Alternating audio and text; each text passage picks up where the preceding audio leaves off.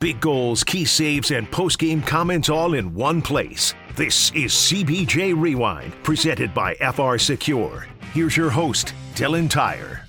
Last night, the Columbus Blue Jackets dropped their third consecutive game, losing to the Buffalo Sabres by a final score of 9-4 at Nationwide Arena. It was a historic night for Sabres forward Tage Thompson, who finished with 6 points on 5 goals and an assist.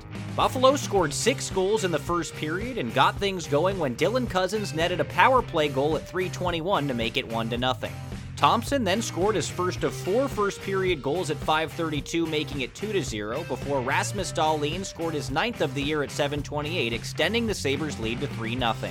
Elvis Merzlikins then took over for Jonas Korpisalo in the Blue Jackets' crease and was rudely welcomed to the game when Thompson netted his second of the period at .750, making it 4-0.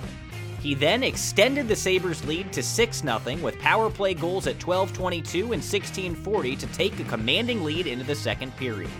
Patrik Laine finally got the Blue Jackets on the scoreboard at 10:49 of period number 2 with his 5th of the season. Blue Jackets will finally take this puck free and come up the ice 3-on-2. And here's a shot from the right wing side to score! Patrik Laine gets the Blue Jackets on the board as they trail the Sabres 6-1. Gus Nyquist then made it 6-2 with his own 5th of the year.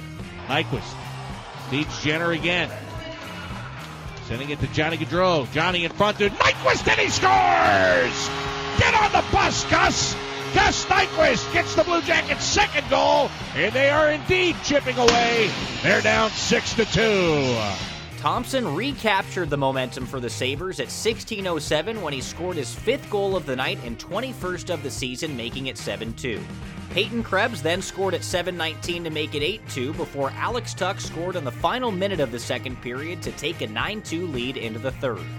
The Blue Jackets would get 2 more goals from Patrik Laine and Gus Nyquist in the third period, but couldn't muster any more after that, falling by a final of 9-4. After the game, head coach Brad Larson shared his thoughts on the loss. We talked about their skill, we talked about the prowess, talked about the danger, and we saw it.